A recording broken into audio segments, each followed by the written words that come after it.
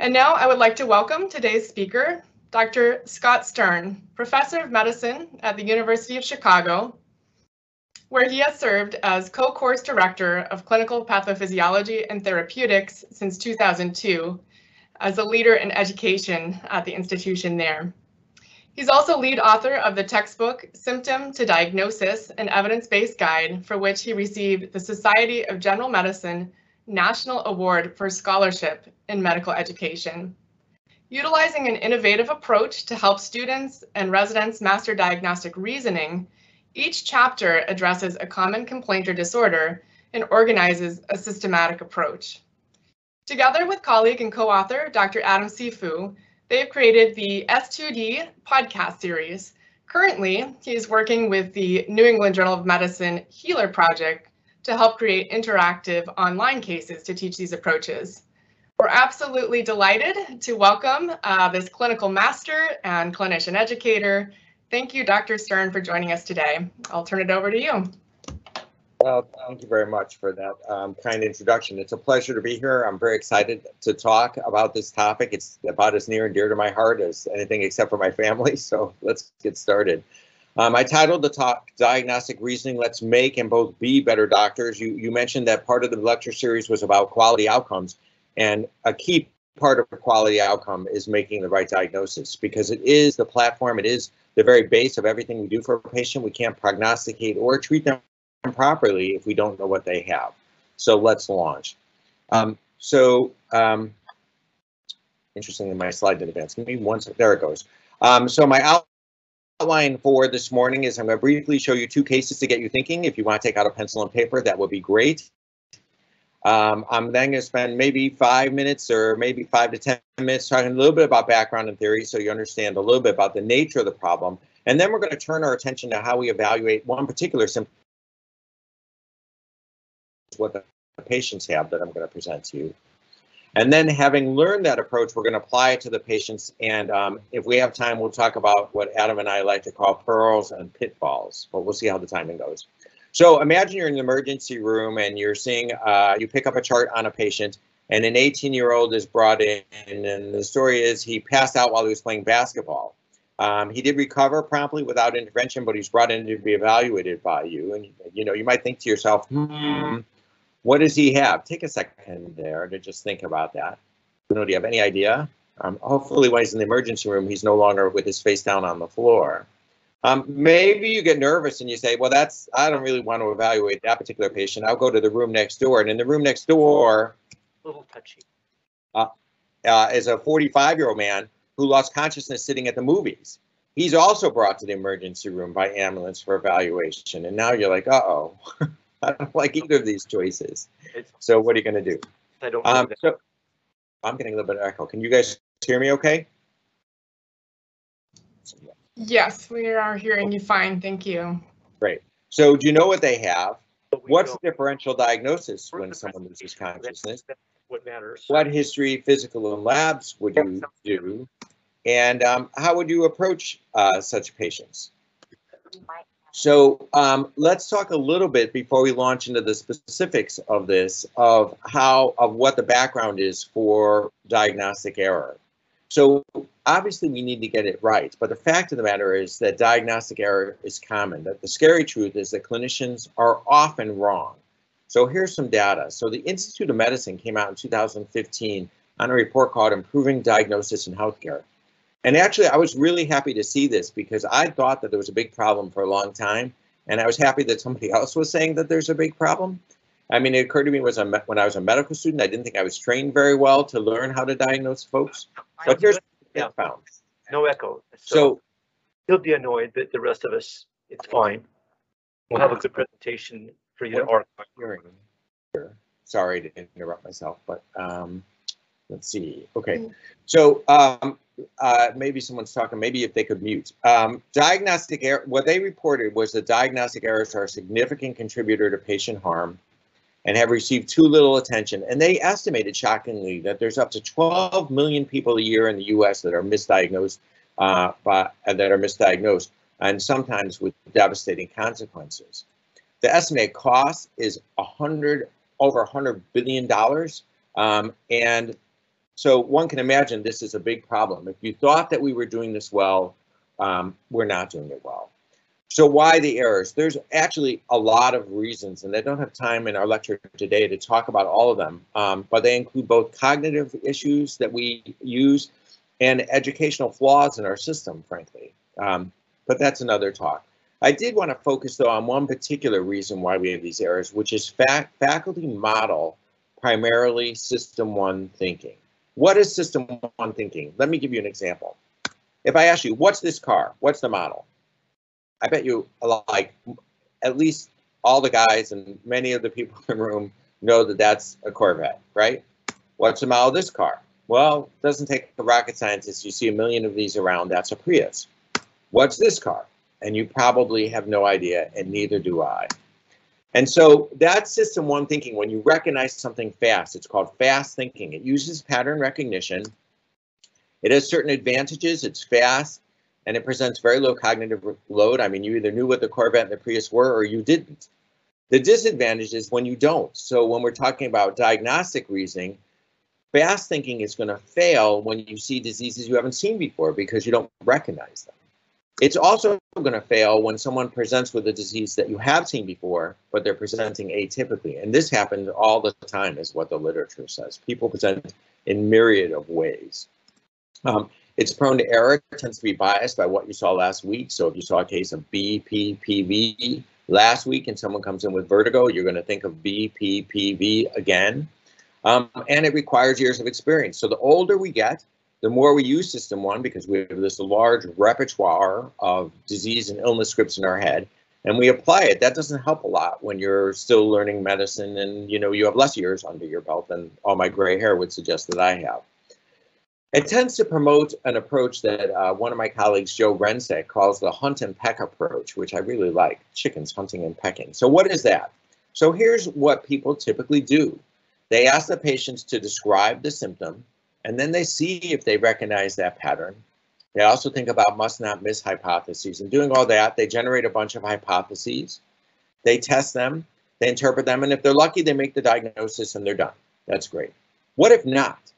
If not, there's this laundry list of possibilities and they really don't know where to start. So like a chicken, they start hunting and pecking around. So they say maybe it's disease A or C and they start doing some tests and they don't make the diagnosis. And they say, well, maybe it was E. No, it's not E. And they go to H and I and so on and so forth until they either stumble on the diagnosis or they give up. We do need a new paradigm. So we need to incorporate something called System 2 thinking, which is what's called slow thinking. And this uses mental constructs to consciously solve a problem. It does present a larger cognitive load, because if you remember what that construct is, but it's exceptionally helpful when System 1 fails. The trouble is it's rarely taught. Why is it rarely taught? Because most of the time, students and residents are with attendings, and we've been doing this for years and years, and we actually use System 1 thinking a lot because we recognize systems. And many people can't articulate their System 2 thinking very well because it's very far recessed in their mind. The optimal approach to diagnosing patients is to actually use both System 1 and System 2. So I would recommend that you think about this paradigm not just for loss of consciousness, but for all sorts of things. So what's a new paradigm here? We still would do what you've always done. We still will get the data, the history, the physical, the labs, see if we recognize that pattern, make our hypotheses, consider must not miss hypotheses, test, and if we make the diagnosis, great. But if not, instead of hunting and pecking around, we can use pivotal concepts to limit a differential into various groups that we could focus on, subgroups, if you will, of the entire differential. What are pivotal concepts?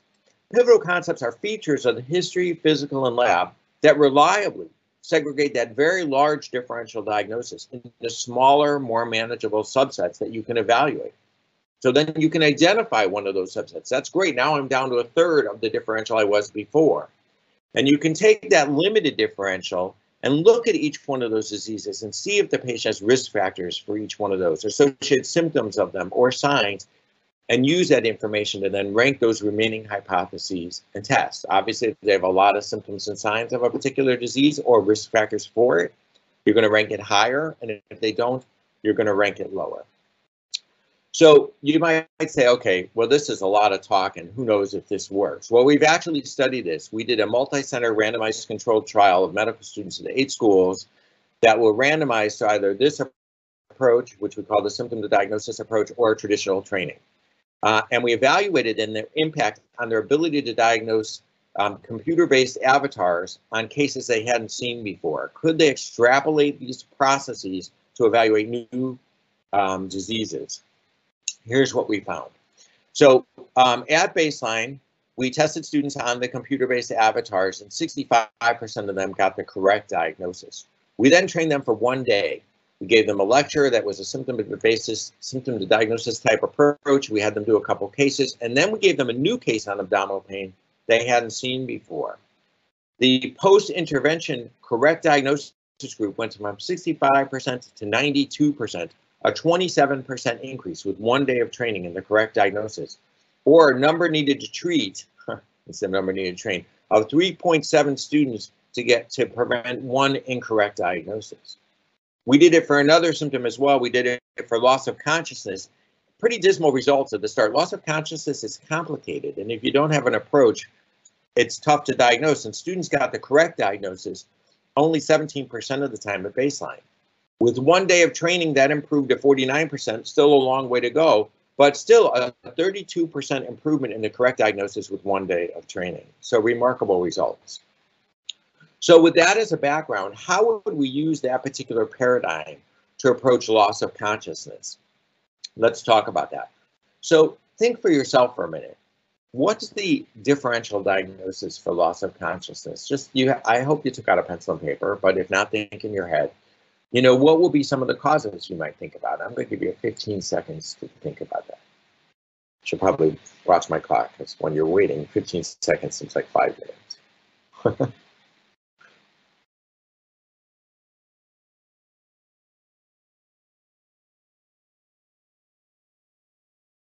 All right.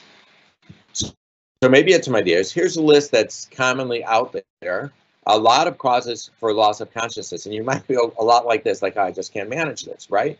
And then you have to think about, okay, what history are you going to take? And there's a lot of possibilities. You might ask them about bleeding, you might ask them about chest pain, diarrhea, shortness of breath, headache, trauma. You might ask them if they were anxious, if they were drinking, if they were using drugs, what do you remember? Do you have diabetes, heart disease? Oh my goodness, there's a lot you could ask them. And if you're not organized, boy, you can be lost, right? What do you want on an exam? Do you want vital signs, orthostatic vital signs, you know, and so on and so forth? And there's, again, a lot here. What tests do you want? Well, these are all the tests that, in theory, in any particular patient, some of these might be indicated, but they're all, you know, and so you might pick a subset. Maybe you say, well, look, I don't really know. I'm ordering all of them. I'm going to make sure I don't make a diagnostic error. Well, you'll probably be kicked out of the healthcare system that you're in, because the total cost without even admission for all of those tests would be over $50,000. So we obviously need an approach. We need to be able to choose wisely. So what's the paradigm we can use then for loss of consciousness? What are the pivotal points that will help us to focus the differential? And there's actually 2. The first one is to distinguish whether the patient's syncope or not. And I'm going to come back to this in a minute. And the second one is in the subset of patients with syncope to determine whether or not it was cardiac syncope, reflex syncope, or orthostatic syncope. Why bother? You bother because each one of those has its own distinct differential. And if you can figure out which group you're in, for instance, cardiac syncope, you can then focus on that smaller subset of possibilities. Was it heart block, hypertrophic cardiomyopathy, pulmonary embolism, sick sinus syndrome, ventricular tachycardia, or so on?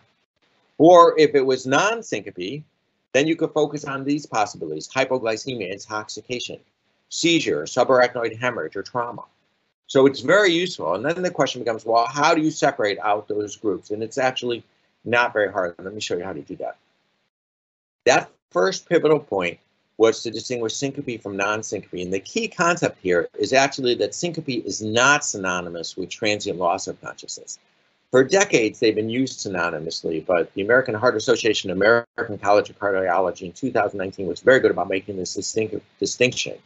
And when they refer to syncope, they're saying it's just one mechanism of transient loss of consciousness. And it's when that transient loss of consciousness is due to global cerebral hypoperfusion, no blood flow to the brain.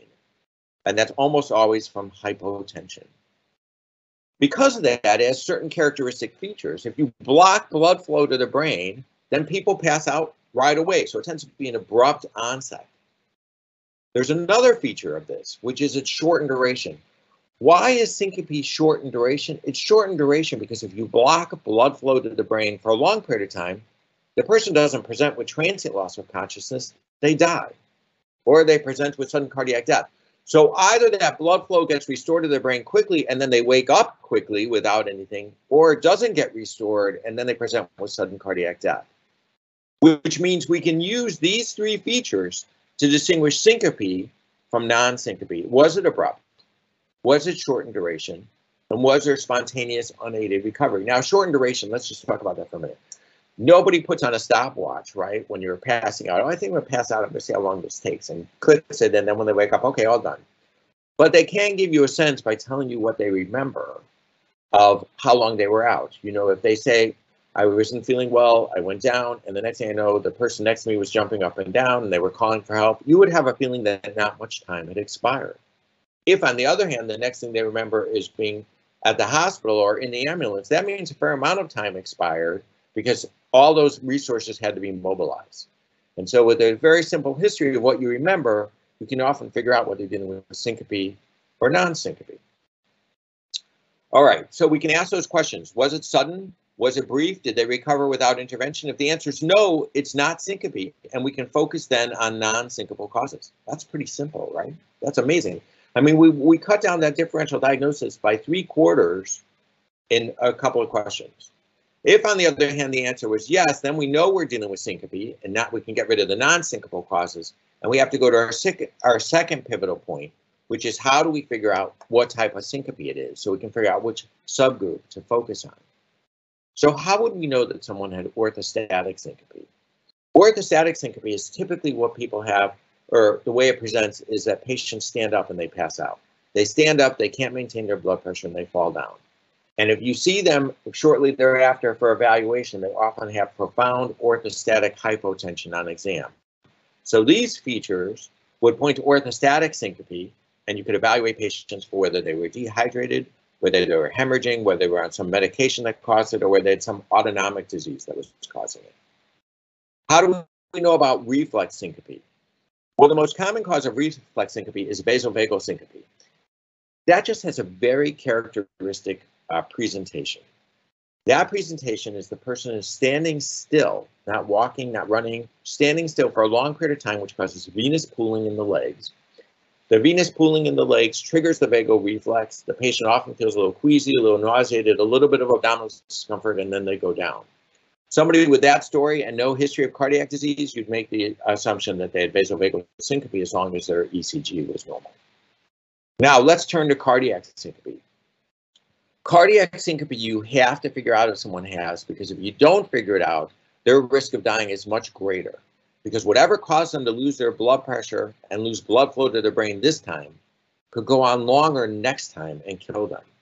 So one thing I didn't appreciate early in my training was that you could have arrhythmias like AV block, sick sinus syndrome, or ventricular tachycardia that could be brief, cause someone to pass out, and then the arrhythmia could abort on its own. The patient wakes up and shows up in the emergency room in normal sinus rhythm. But next time it might not abort and they might die. So we have to figure out who has cardiac syncope. So who is that? What are the clues? Well, there's really 4 types of clues. 1, if somebody has syncope on exertion, you have to assume it's cardiac. That's not vasovagal and it's not orthostatic. And if they have syncope while they're supine, laying down, the same thing is true. If they have cardiac disease or cardiac signs like S3 Gallop, JVD, or symptoms, you better assume it's cardiac. Now, it's not impossible for someone with cardiac disease to have orthostatic syncope, but you better assume that if they have cardiac disease, it's cardiac syncope, because you see, cardiac disease is the substrate for having a lot of arrhythmias. It's often the abnormal heart that's been scarred and damaged that sets someone up for ventricular tachycardia. And so if you hear cardiac disease, you need to assume it's cardiac syncope. Another interesting clue I realized recently is if you decide, boy, it wasn't reflex and it wasn't orthostatic, even if you have no other clues, you better assume it's cardiac, because there's only 3 categories and it has to be one of the 3. Maybe this is the patient's first presentation of cardiac disease, and they don't have any idea that they have cardiac disease. And finally, if they have an abnormal ECG, you should assume that it's cardiac syncope. So by looking at these clues, we can then decide what group that patient is in, and then focus on the appropriate differential diagnosis. So if you think about our paradigm was to use these pivotal concepts to figure out what group we're in. And then once we're in a group, we can take that small number of diseases and ask the patients, do they have risk factors, symptoms, or signs, and then use that information to rank and test. So with that as background, let's return to our cases. So our first case was an 18-year-old who passed out suddenly while playing basketball. He recovers promptly on the court without intervention and is brought to the emergency room.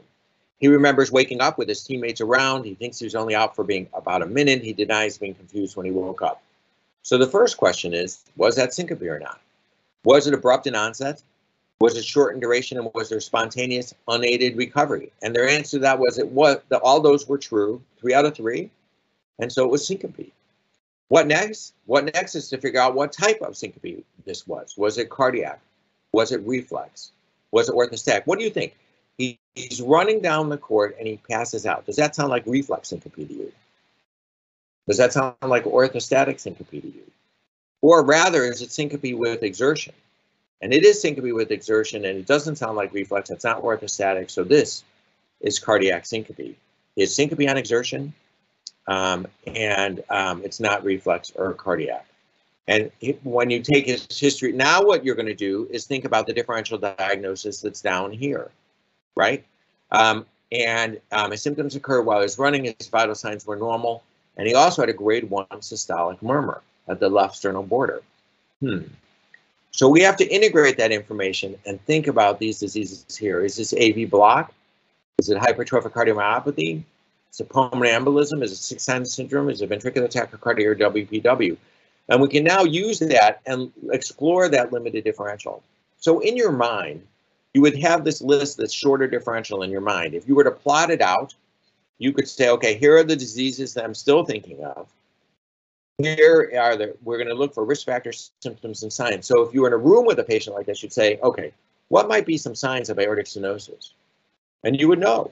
You would think, oh, I'm listening for a very loud murmur at the right upper sternal border. You might think about hypertrophic cardiomyopathy and think about what signs you might find there, like a murmur at the left sternal border. You could think about risk factors for pulmonary embolism. And in your head, you could go through and look for these risk factors, symptoms, and signs to see what the patient had. I filled that table out for you, and I'm not going to read this whole table, but if we think about what he had loud systolic murmur, which would point to either aortic stenosis or hypertrophic cardiomyopathy.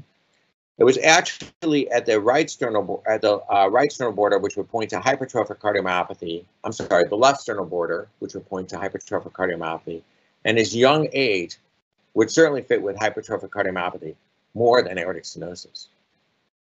So we had this long list of tests that we might have ordered.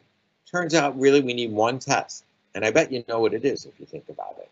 Just by being systematic, you could decide, okay, this was an that I need an echocardiogram, and if you did, you would find a confirmed hypertrophic cardiomyopathy. He had implantable defibrillator placed to treat what was probably ventricular tachycardia, which is an associated complication of hypertrophic cardiomyopathy, and he did well at follow-up. Now, maybe you said that was easy. I could have done that without all of that because I recognized, I used illness script recognition, pattern system 1 thinking. I knew what that was from the start. Let's turn to the second case. The second case is a 45-year-old man who's brought in having lost consciousness sitting at the movies. He's brought to the emergency room for evaluation. And do you recognize this one? I suspect not. This is not so easy. The patient remembers being at the movie theaters and then nothing until he arrives at the hospital. So he doesn't remember being carried out in the ambulance. He doesn't remember getting loaded into the ambulance. So I would ask you, was this syncope or not? Was it abrupt in onset? Well, probably. Was it short in duration? Well, it doesn't sound like it to me. He didn't wake up right away. I mean, typically with syncope, you wake up within a minute. And he's out, at least really not with it for a long period of time. So we would say this is not syncope, and we'd have to evaluate those causes. We could get rid of all the syncopal causes and now focus on, was this hypoglycemia? Was it an intoxication? Was it seizure? Did you have a subarachnoid hemorrhage? Did you have trauma? Notice the questions I'm going to ask now are completely different than before. We could, again, go to our paradigm and set up a table and think about the risk factors, symptoms, and signs for each one of those. So if we were to map it out, here on the left-hand column is this limited differential diagnosis that we've focused on by using pivotal points. We could say risk factors. Hey, as far as you know, if you hit your head, any associated symptoms, you have a headache. Hypoglycemia. What's the risk factor for hypoglycemia? Well, hopefully, you know, almost all patients who are hypoglycemic are diabetics who are on glucose-lowering medication. Hypoglycemia from other causes is exceptionally rare. We can certainly ask them about intoxication, drinking, and drug use. For subarachnoid hemorrhage, we might ask him if he's got a headache or if he's got any neurological symptoms like weakness. And for seizure, we could look for tongue biting, we could look for incontinence, we could look for tonic-clonic activity, although if we have time later, I can tell you that's a difficult piece of information to tease out. So I filled out this table for us, and what do we find? We find he has no history of diabetes, so we could take hypoglycemia pretty much off the list. He denies having been drinking, so intoxication is unlikely, or using drugs, right? And his vital signs, cardiac, and neurological exam are all normal, okay? So no headache, no neurological symptoms, no trauma, no hypoglycemia, no intoxication. What does that make most likely? It makes most likely seizures, even though we don't know anything about whether it was shaking or having tonic-clonic activity and so on. So given that, the point I would make here is on post-ictal confusion. So it turns out that 95% of the time when people have a generalized seizure which causes loss of consciousness, they have a post-ictal period. So if somebody tells you they lost consciousness and they don't remember anything for like the next half hour to an hour, you really have to think about a seizure for that patient. So given all that, what test would you want for this patient? And I bet you're thinking already about an EEG. And if you're thinking about an EEG and person having a seizure, what else might you want? You might want to know why he had the seizure, because adults don't usually present with idiopathic epilepsy. You would need to think, is there something structurally wrong in the brain? And you'd also want to image his head. So the two tests you'd want to order are those two. And if you did, you found that this patient was presenting with a seizure that was precipitated by a new tumor, a glioblastoma multiforme, and had to be treated and passed away. So what's my summary of all this? I think you can use pivotal points for most symptoms. And in loss of consciousness, the first one is to distinguish syncope from non-syncope by asking it what they remember and figuring out whether it was abrupt, brief, and whether they had spontaneous recovery. If it was syncope, to then distinguish whether it's cardiac, reflex, or orthostatic, and to look for those clues that we talked about, and then to focus on that limited, smaller differential by looking for the risk factor symptoms and signs. So I'm going to pause. Laura, would you want me to go through pearls and pitfalls, or do you want to pause for questions? How's it going with your chat? Yeah, we are doing great on time. Let's move forward with some pearls and pitfalls. Okay, great. All right, so pearls and pitfalls. Pearls, the idea is you can tell somebody something that's, we're trying to tell you things that we've learned that are useful, and pitfalls are mistakes you don't want to make. So a couple of pearls here. I've already mentioned this one. I didn't really appreciate as a medical student, but people can have arrhythmias, or arrhythmias that cause them to pass out, but those could have resolved when you get there. So normal EKG, if they're no longer having symptoms, does not rule out an arrhythmia. Second, I want you to think about intra-abdominal hemorrhage in patients who present with orthostatic syncope and abdominal pain. So one thing I've seen several times in my career is people who presented with abdominal pain and syncope where they look fine, except for the fact that they're passing out from orthostatic hypotension, and they have a lot of pain. This can be from a ruptured ectopic pregnancy, from a ruptured spleen, from a ruptured AAA. So if you ever see profound orthostatic hypotension, and you say, I don't get it, the person's not dehydrated, they're not having GI hemorrhage, they're not on any meds that should do it, boy, think about scanning that abdomen. Another pearl that we talk a lot about in our podcast, and Adam teases me about, is that you have to check orthostatic vital signs, because despite life-threatening volume loss and life-threatening blood loss, people can have normal blood pressures when they're laying down and sitting, and you have to stand them up. That causes blood to pool in their legs to show that profound hypotension. I had a patient with a ruptured ectopic whose blood pressure was totally fine sitting and down, but when I stood her up, she had no blood pressure. They proved this in a study of medical students in the 40s. I don't think you could do this in Oregon. We can't do this in Chicago, but they bled medical students in the 40s to see what would happen to their vital signs. And they bled them 1.5 liters of blood. And here's what they found. They found that when they were laying down, only 12% of those students were tachycardic and only 1/3 were hypotensive, despite losing 1.5 liters of blood. But when they stood them, 97% were either hypotensive or had an increase in pulse of 30. So again, when you're evaluating for somebody for syncope and you decide they have syncope, check that blood pressure and pulse when they're sitting, stand them up, check it again. Do it yourself. Don't ask the nurses to do it. Just do it. It takes 1 minute. Okay. Another pearl that many people don't appreciate is you do have to consider pulmonary embolism in patients who have syncope of unknown cause, particularly cardiac syncope of unknown cause.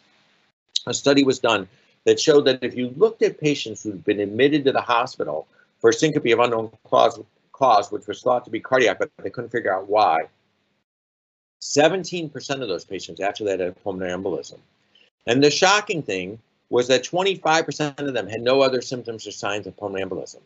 I mean, you would think, you'd be wrong, but you would think if you had a PE large enough to make you pass out, so it's blocked the pulmonary artery with a saddle embolus, and then luckily enough for that patient, it broke up before they died, you would think that that patient would have chest pain, shortness of breath, and everything else. But shockingly enough, sometimes they don't. So if you get someone and you say, hey, boy, this wasn't reflex syncope, it wasn't orthostatic syncope, it's cardiac syncope, but I have no idea why, you need to test them for pulmonary embolism. And as I've already mentioned, if you have an adult who's lost consciousness and has a real lapse in a long time period, when they've lost consciousness, you need to think about a seizure. I did mention briefly tonic-clonic activities. It turns out that witnesses are not very good at reporting whether or not people have had tonic-clonic activity. And many people, when they have syncope, not seizures, but syncope, will actually twitch a little bit from myoclonus as they pass out. So I like to ask a lot about what the patient remembers next, and if there's been a long period of time, I think they might have been post-ictal. Okay, this is a slightly different pearl, and this is probably the most common mistake that young clinicians make, which is you've been worked very hard, you've memorized all the signs, and almost never rule out a diagnosis when the patient doesn't have them, because they're almost never very sensitive. On the other hand, when they have those signs, they're often very specific. And you put that together, it means I want you to pay attention in your diagnostic reasoning to what you find, not what you don't find. So if somebody has something, pay a lot of attention to it. If they don't have something, don't rule it out. Here's the data. Years ago, I put together all the data on 101 diseases of their classical signs and symptoms. And here's how the bar graph of how sensitive the various findings were for those diseases. Note that only 20% of the findings were over 80% sensitive. And that 80% of them were not very sensitive and couldn't rule out a disease. Let me give you an example. We talked about pulmonary embolism. Here are some common symptoms and signs you might think of when somebody has pulmonary embolism. Maybe they'd be short of breath. Maybe the shortness of breath would be sudden. Maybe they'd have pleuritic chest pain. Surely they'd be tachycardic. And if you thought that, what you'd find is you're wrong. That, yeah, you know, anywhere from 59 to 85% of patients in different studies were short of breath with a pulmonary embolism. But reverse that. That means that 15 to 41% weren't short of breath. It means that roughly half of them didn't have chest pain. It means that roughly half of them weren't tachycardic. So you cannot use signs and symptoms to rule out diseases like you think you might. And this is true for disease after disease after disease after disease. On the other hand, it doesn't mean that the findings aren't worth looking for, because when you find them, many of them are very specific. So if you had a patient with short of breath and they have an S3 gallop, they may not have it often, but when they have it, it's 99% specific, and it's 60 times more likely that they have heart failure than another diagnosis. Okay, just a few pitfalls, and I'll wrap up for questions. It's often done that people will get carotid ultrasounds in patients who had syncope. You shouldn't do it. Carotid stenosis and carotid obstruction does not cause syncope because it causes unilateral loss of blood flow, and syncope occurs when there's global loss of cerebral blood flow. So don't do it. It can cause a stroke. Carotid stenosis can cause a stroke, but it won't cause syncope. Another important pearl is that if you evaluate patients who are hemorrhaging and passed out, the CBC can still be normal. It's still normal because they're bleeding whole blood, and what they're leaving behind is whole blood. Until you dilute it with saline or they dilute it with drinking fluids, the hematocrit and the hemoglobin, which are concentrations, don't change. So don't be misled by that person who's having abdominal pain and passing out and has orthostatic hypotension and say, you know, CBC is normal, he can't be bleeding. That's completely wrong. He absolutely could be hemorrhaging. Okay, some resources. If you're interested in this, we do have the textbook we've mentioned. It's also available on Access Medicine. Many medical schools, I think almost all of them in the U.S., have a subscription to that, and then you could look up whatever you want free. And we did do the podcasts that Laura mentioned, which are available in several places, including Apple. So I'm going to stop there and open it to questions, and we can go from there. Great. Thank you so much, Dr. Stern, for a fun and equally informative talk. And thank you, Dr. Clavin, for joining us. I know that you are here with us in the audience online. We'll start with a couple of questions. So first off, regarding this approach to diagnosis, we have a question here. With desire for rounds to run efficiently and high patient census, we often don't have time to go through this wonderful, thorough system regularly. Do you have a quick version of this system or a highest yield skill that you can sometimes point out to a learner in a minute or two during rounds? It's absolutely one of the, when I said there's lots of problems with medical education, this is front and center in them, is that we have to provide clinical care in a fast environment at the same time that we're trying to teach, so it's very difficult. What we're trying to do at the university is actually insert a course like this between the preclinical years and the clinical years so that we can teach these concepts before people hit the wards, frankly. It's pretty hard on rounds. It depends on what the nature of the symptom is. So for syncope, for loss of consciousness, it was 2 pivotal points. But for some of them, like hyponatremia and others, it can be several pivotal points that really is tough to do on rounds.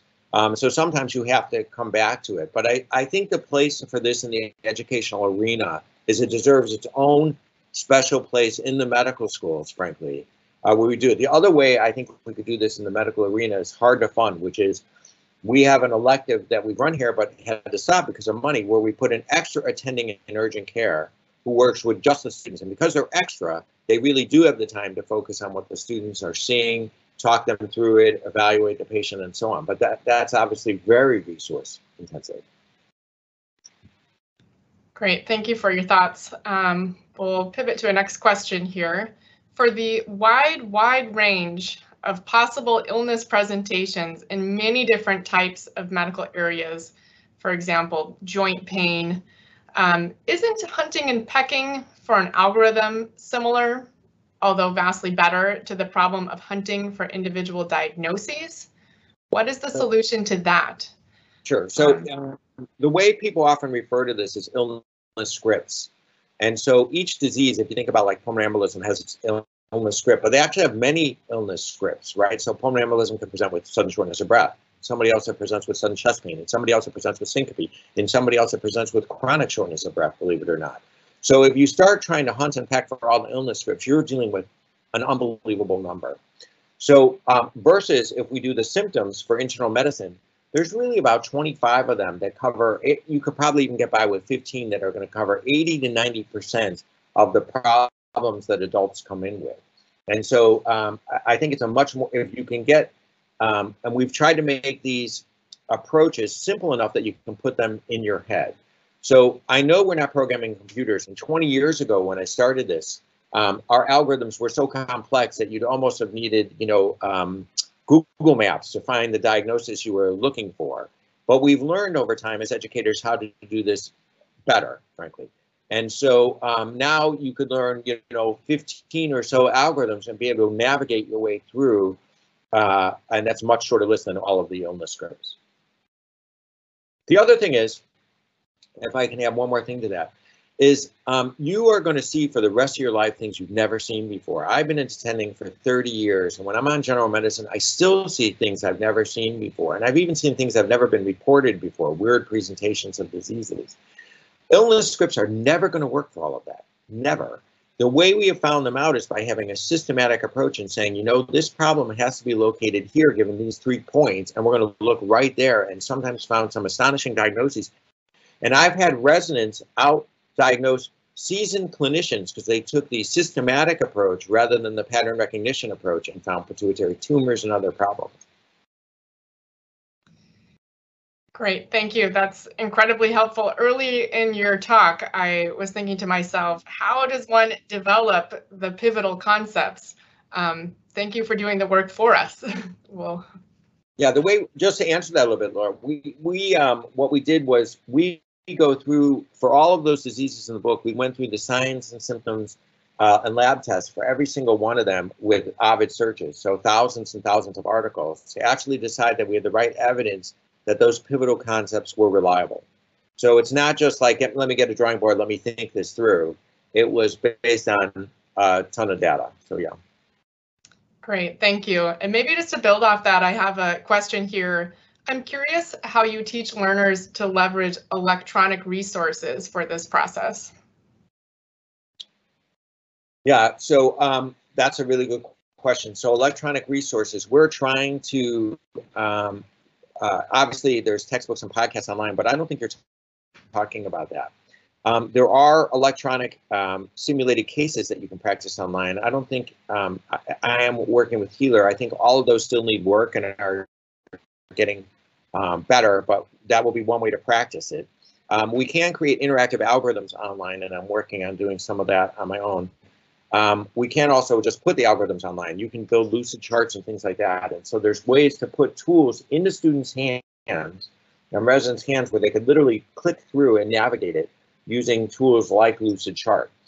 So we've done that as well. We also actually take pocket index cards and print these out on pocket index cards, make them really tiny, and have the students put it in. They have a Rolodex, if you will, in their white coat, and they can then open it up and flip through it. Great, thank you. A specific point of clarification here, going back to your discussion of the study in which you were teaching the approach to medical students. This listener wonders how much time passed, days, weeks, months, between the one-day training and the post-testing. How is a training effect avoided in this type of data contrasted with long-term recall? And how do students access the algorithms in the months to follow? Okay, so that's a really great question, and that would be a follow-up. We would need to do a follow-up study on that. So that was in days to weeks afterwards, not months or years afterwards that they were retested. And so, you know, we have not proven recall. I think the best way, having used these processes myself for years, recall is reinforced when people keep using it. So I think what this shows us is that the approaches work, and then for them to be stuck in your head, you need to use them continuously. So I now know most of these algorithms in my head because I've used them and taught them many times, and it's referring to them frequently, like anything actually. You either use it or you lose it. The same thing is true here.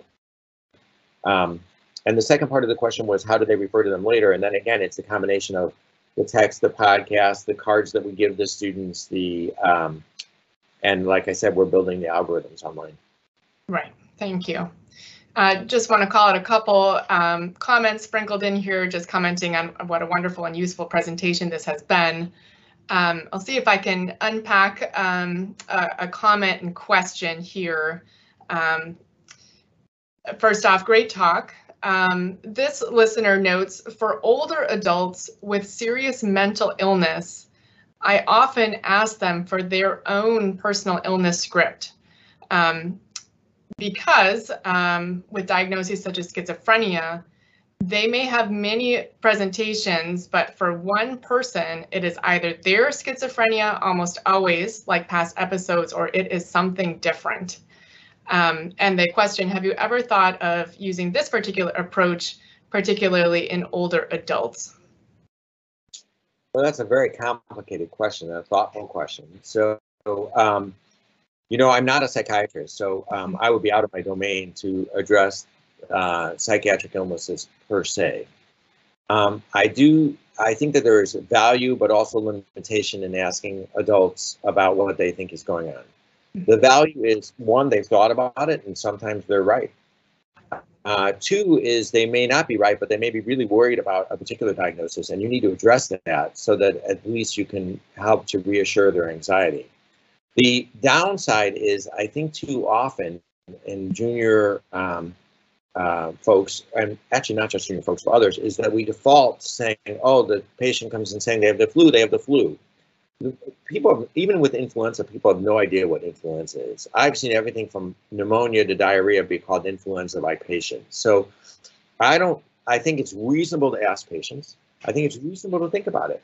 But I would give you a red warning sign that says patients are often wrong and use medical words and they have no idea what they're doing. I had a patient recently who said he was having vertigo. He wasn't having vertigo. He doesn't even know what vertigo is, but he used a medical word, and if he tempted to say, I'm going to evaluate him for vertigo. So you need to be very careful with that.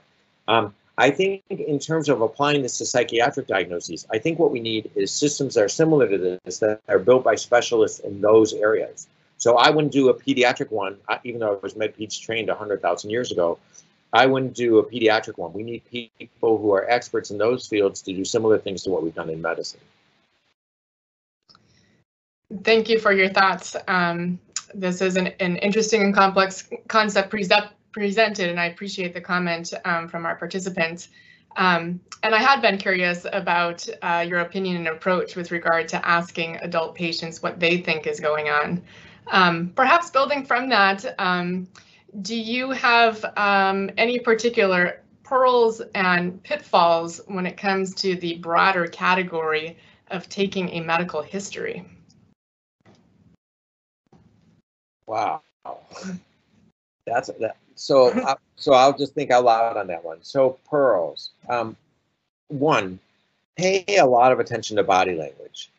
One of the advantages of being in person with someone is sometimes body language tells you a lot. And sometimes they'll tell you what the patient's not telling you. So I've had patients where you ask them something and you can just tell that something's going awry. That means that you've hit something. So I think it's often true in our society that we are reticent to ask patients questions that we think carry judgment with them. We might be reticent to ask them about alcohol or about drug use because we think that carries judgment. The reality is that we're physicians trying to care for them, and without knowing what they're using or taking, we can't take proper care of them. And so, it requires a bit of, for lack of a better word, nosiness. If you don't bring judgment to it, if you're able to say, I don't care if somebody drinks, I want to know because I need to know if it's affecting their health. And I can honestly say that I don't care. Then I know if they react to that, that's them. And that actually is information. Now I have to be more careful with drug use because I'm more judgmental about that. That means I need to know myself. So that's a second piece of information for you. Watch them, but watch yourself. If you're carrying judgment in, you need to be very aware of it. No matter what comes out of your mouth, if you're judging the person, they're going to know that you're judging them. So you need to really try to check that at the door when you do that, because otherwise your interactions will be terrible. I guess the other pearl I would tell you about this was the old Francis Peabody line, which is really true. From Francis Peabody. Peabody is a very famous physician who was at Harvard in 1927, said the secret of caring for the patient is actually to care about the patient. You don't have to be the smartest guy or woman on the block to take good care of people. You have to care about them. You have to work hard so that you learn it, because no matter if you just care about them and don't know the material, you can forget it. Being nice isn't enough. But caring about them can often push you to the next step to say, I'm still worried. I don't get it. What am I going to do next? And it's oftentimes in those next steps that you find what the other two people didn't, because you cared enough to figure it out. So that's kind of a broad question. Did I get to it? Absolutely. Thank you for taking a stab at a nearly impossible question, a talk of its own. Thanks, Dr. Stern. We are getting close to the end of our time. I will hand you one more question here. This may apply a bit more to the outpatient as opposed to the inpatient setting, but I believe we do know that for a significant number of presenting chief complaints, such as abdominal pain, a definitive diagnosis is not always arrived upon. And I wondered if you could just speak a little bit about your experience with the balance between what I might call diagnostic persistence, and sticking to getting to the answer, particularly if we use your approach of trying to get into the right bucket, balanced against uncertainty and perhaps symptoms that remain unexplained. So that's a little bit of the art of medicine, frankly. It's knowing how long to keep going when your first couple hypotheses don't pan out. Part of that can, some of the things that you can use for that are, one, you certainly want to exclude life-threatening hypotheses before you stop. With almost any symptom, headache, abdominal pain, chest pain, you name it, you can't, there are some things you can't afford to miss. Make sure you address those. Second, atypical presentations are much more common than you would think. So remember what I said earlier, that signs and symptoms are rarely sensitive? I learned this the hard way when I was an intern, when I had a patient who'd been short of breath for 3 months, and I was working her up for asthma and heart failure and everything else. And the attending kept saying, how do you know it's not a pulmonary embolism? Well, in those days, we didn't have all the tests that we have now. And it took me several days for him to convince me to go ahead and get a VQ scan. And then it turned out she'd had multiple pulmonary emboli. She'd never been acutely short of breath. She'd never had chest pain. She did not, as we say, read the book. So you need to have a certain amount of humility when you say, I'm sure person X didn't have this disease because they don't look how I expect, because oftentimes that's wrong. I would also tell you two other things about this. One, avoid anchoring bias. Anchoring bias is where you decide that a person has a particular condition causing their symptom, and you're ignoring other data. So I'll give you a good example of this. We had a guy who came in with severe back pain probably 20 years ago to the ward. You don't normally get admitted, but he was in excruciating back pain going down his legs.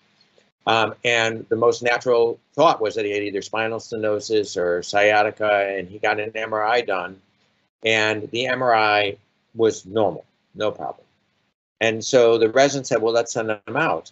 And I said, well, what does he have? He still has excruciating pain, right? It's not like he's got a little bit of pain. This guy is in excruciating pain. What does he have?